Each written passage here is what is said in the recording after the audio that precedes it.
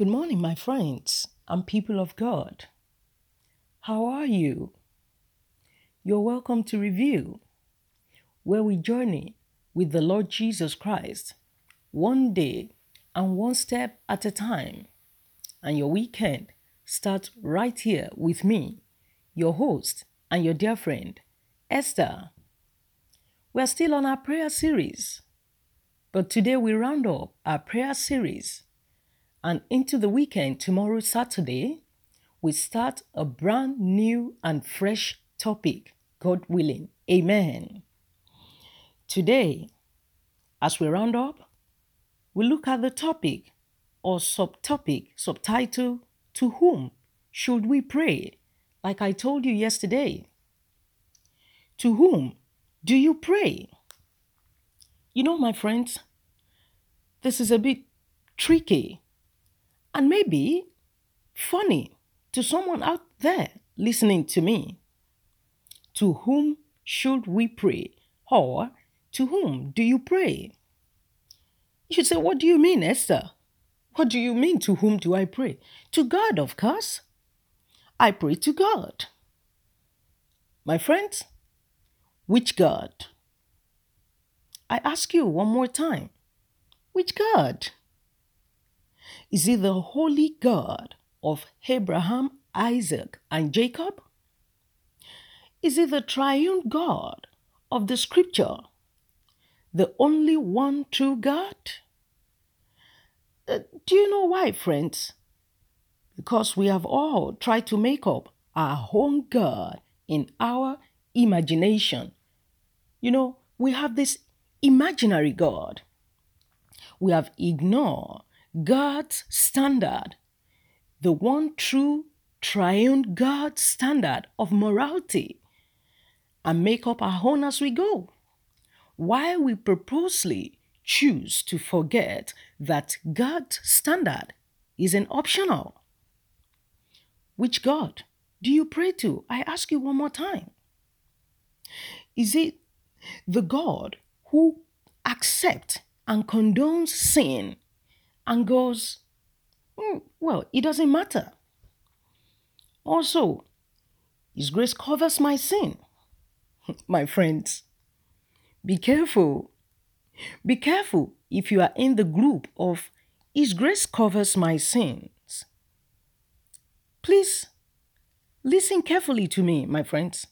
Yes, God's grace is limitless, but He desires a close relationship with Him as you and I would desire of our children to whom we give good gifts.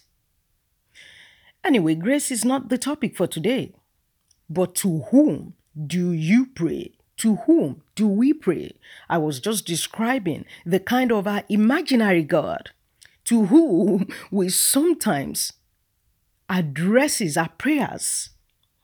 Do you know one of these days, God willing, we will dig deep and discuss and study together the big topic, grace.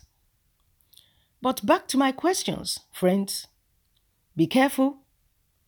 Do not be in that group. For you know what?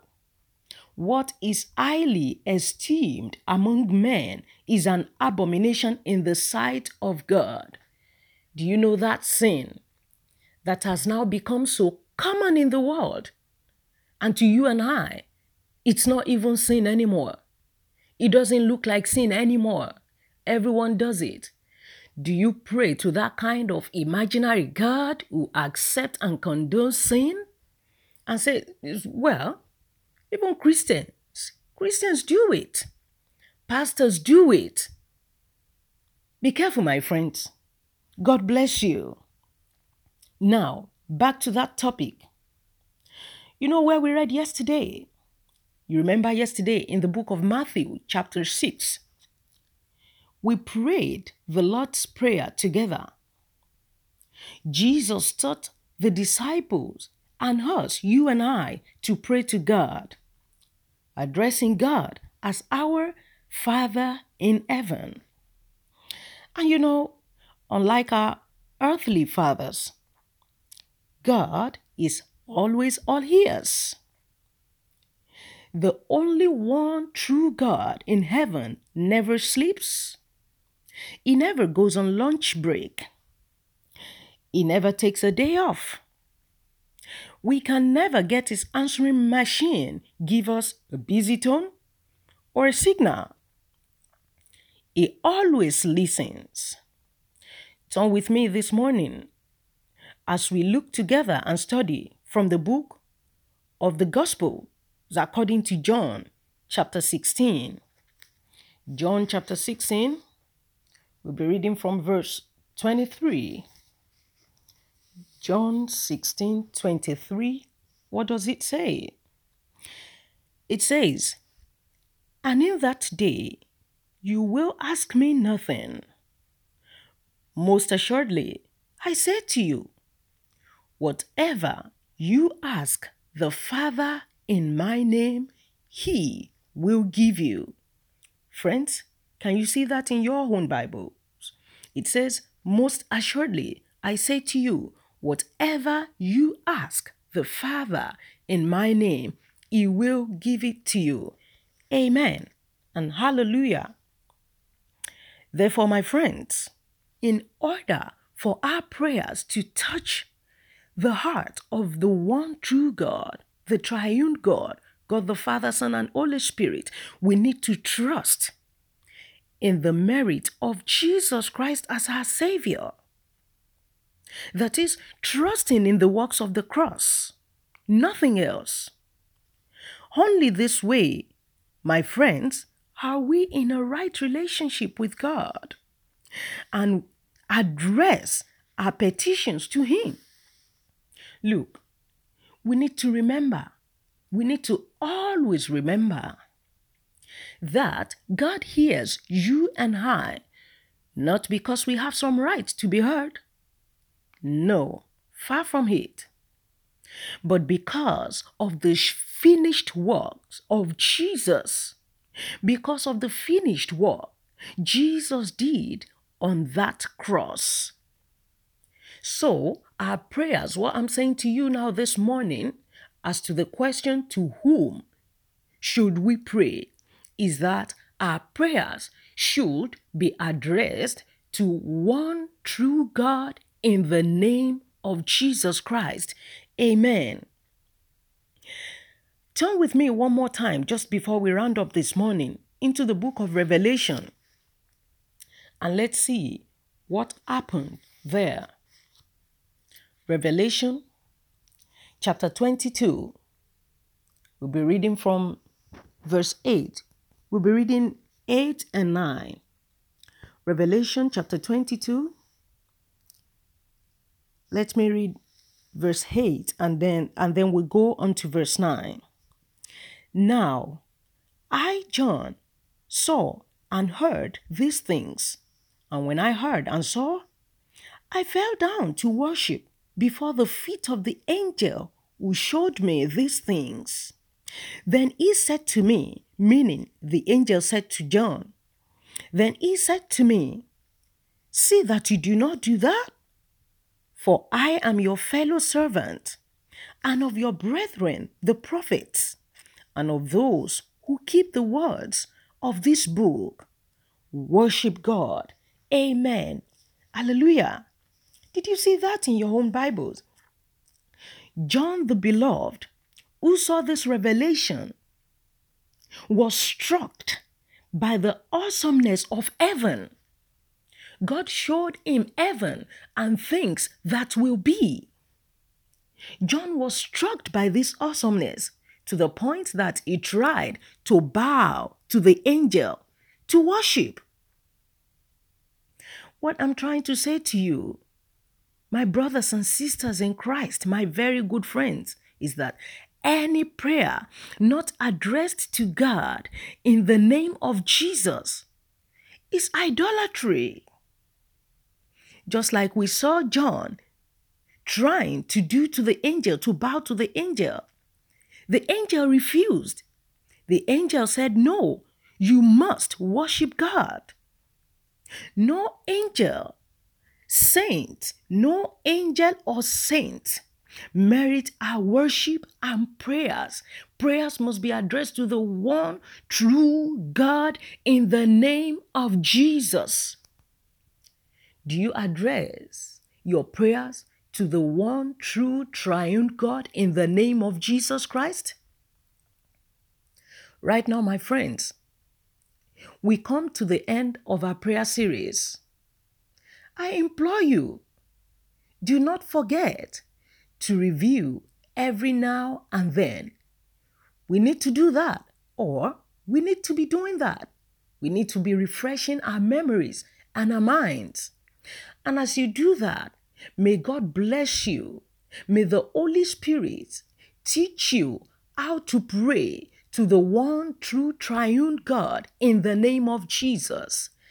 Amen. I'll see you bright and early tomorrow morning when we shall be starting a brand new and a fresh topic. Make sure you pray. Make sure you turn prayer into an habit from today if you have not started in the past. And if you have started, I want to encourage you. Make sure you keep going. Yes, God is never tired of taking requests. Make sure you give thanks to God in your prayers of petition. Make sure you intercede for others. And make sure you get yourself a prayer partner. Someone like-minded. Someone who fears God, or a small group of people to pray with. Make sure you pray. If prayer does not work, nothing else will. I'll see you bright and early tomorrow morning. But until then, may the grace of our Lord Jesus Christ, the love of God, and the sweet fellowship of the Holy Spirit be with us now and forevermore. Amen, amen, and amen in Jesus' name. It's always been a mystery. All my life, I've been told I belong at the end of the line, with all the other not quite, with all the never get it right. But it turns out they're the ones you were looking for all this time. 'Cause I'm just a nobody, trying to tell everybody all about somebody who saved my soul. Ever since you rescued me, you gave my heart a song to sing. I'm living for the world to see, nobody but Jesus. I'm living for the world to see, nobody but Jesus. When Moses had stage fright, and David brought a rock to a sword fight, you picked 12 outsiders nobody would have chosen, and you changed the world. Well, the moral of the story is everybody's got a purpose. So when I hear that devil start talking to me, saying, who do you think you are? I say, I'm just a nobody, trying to tell everybody all about somebody who saved my soul. Ever since you rescued me, you gave my heart a song to sing. I'm living for the world to see, nobody but Jesus. I'm living for the world to see, nobody but Jesus. So let me go down, down, down in history as another blood-bought, faithful member of the family. And if they all forget my name, well, that's fine with me. I'm living for the world.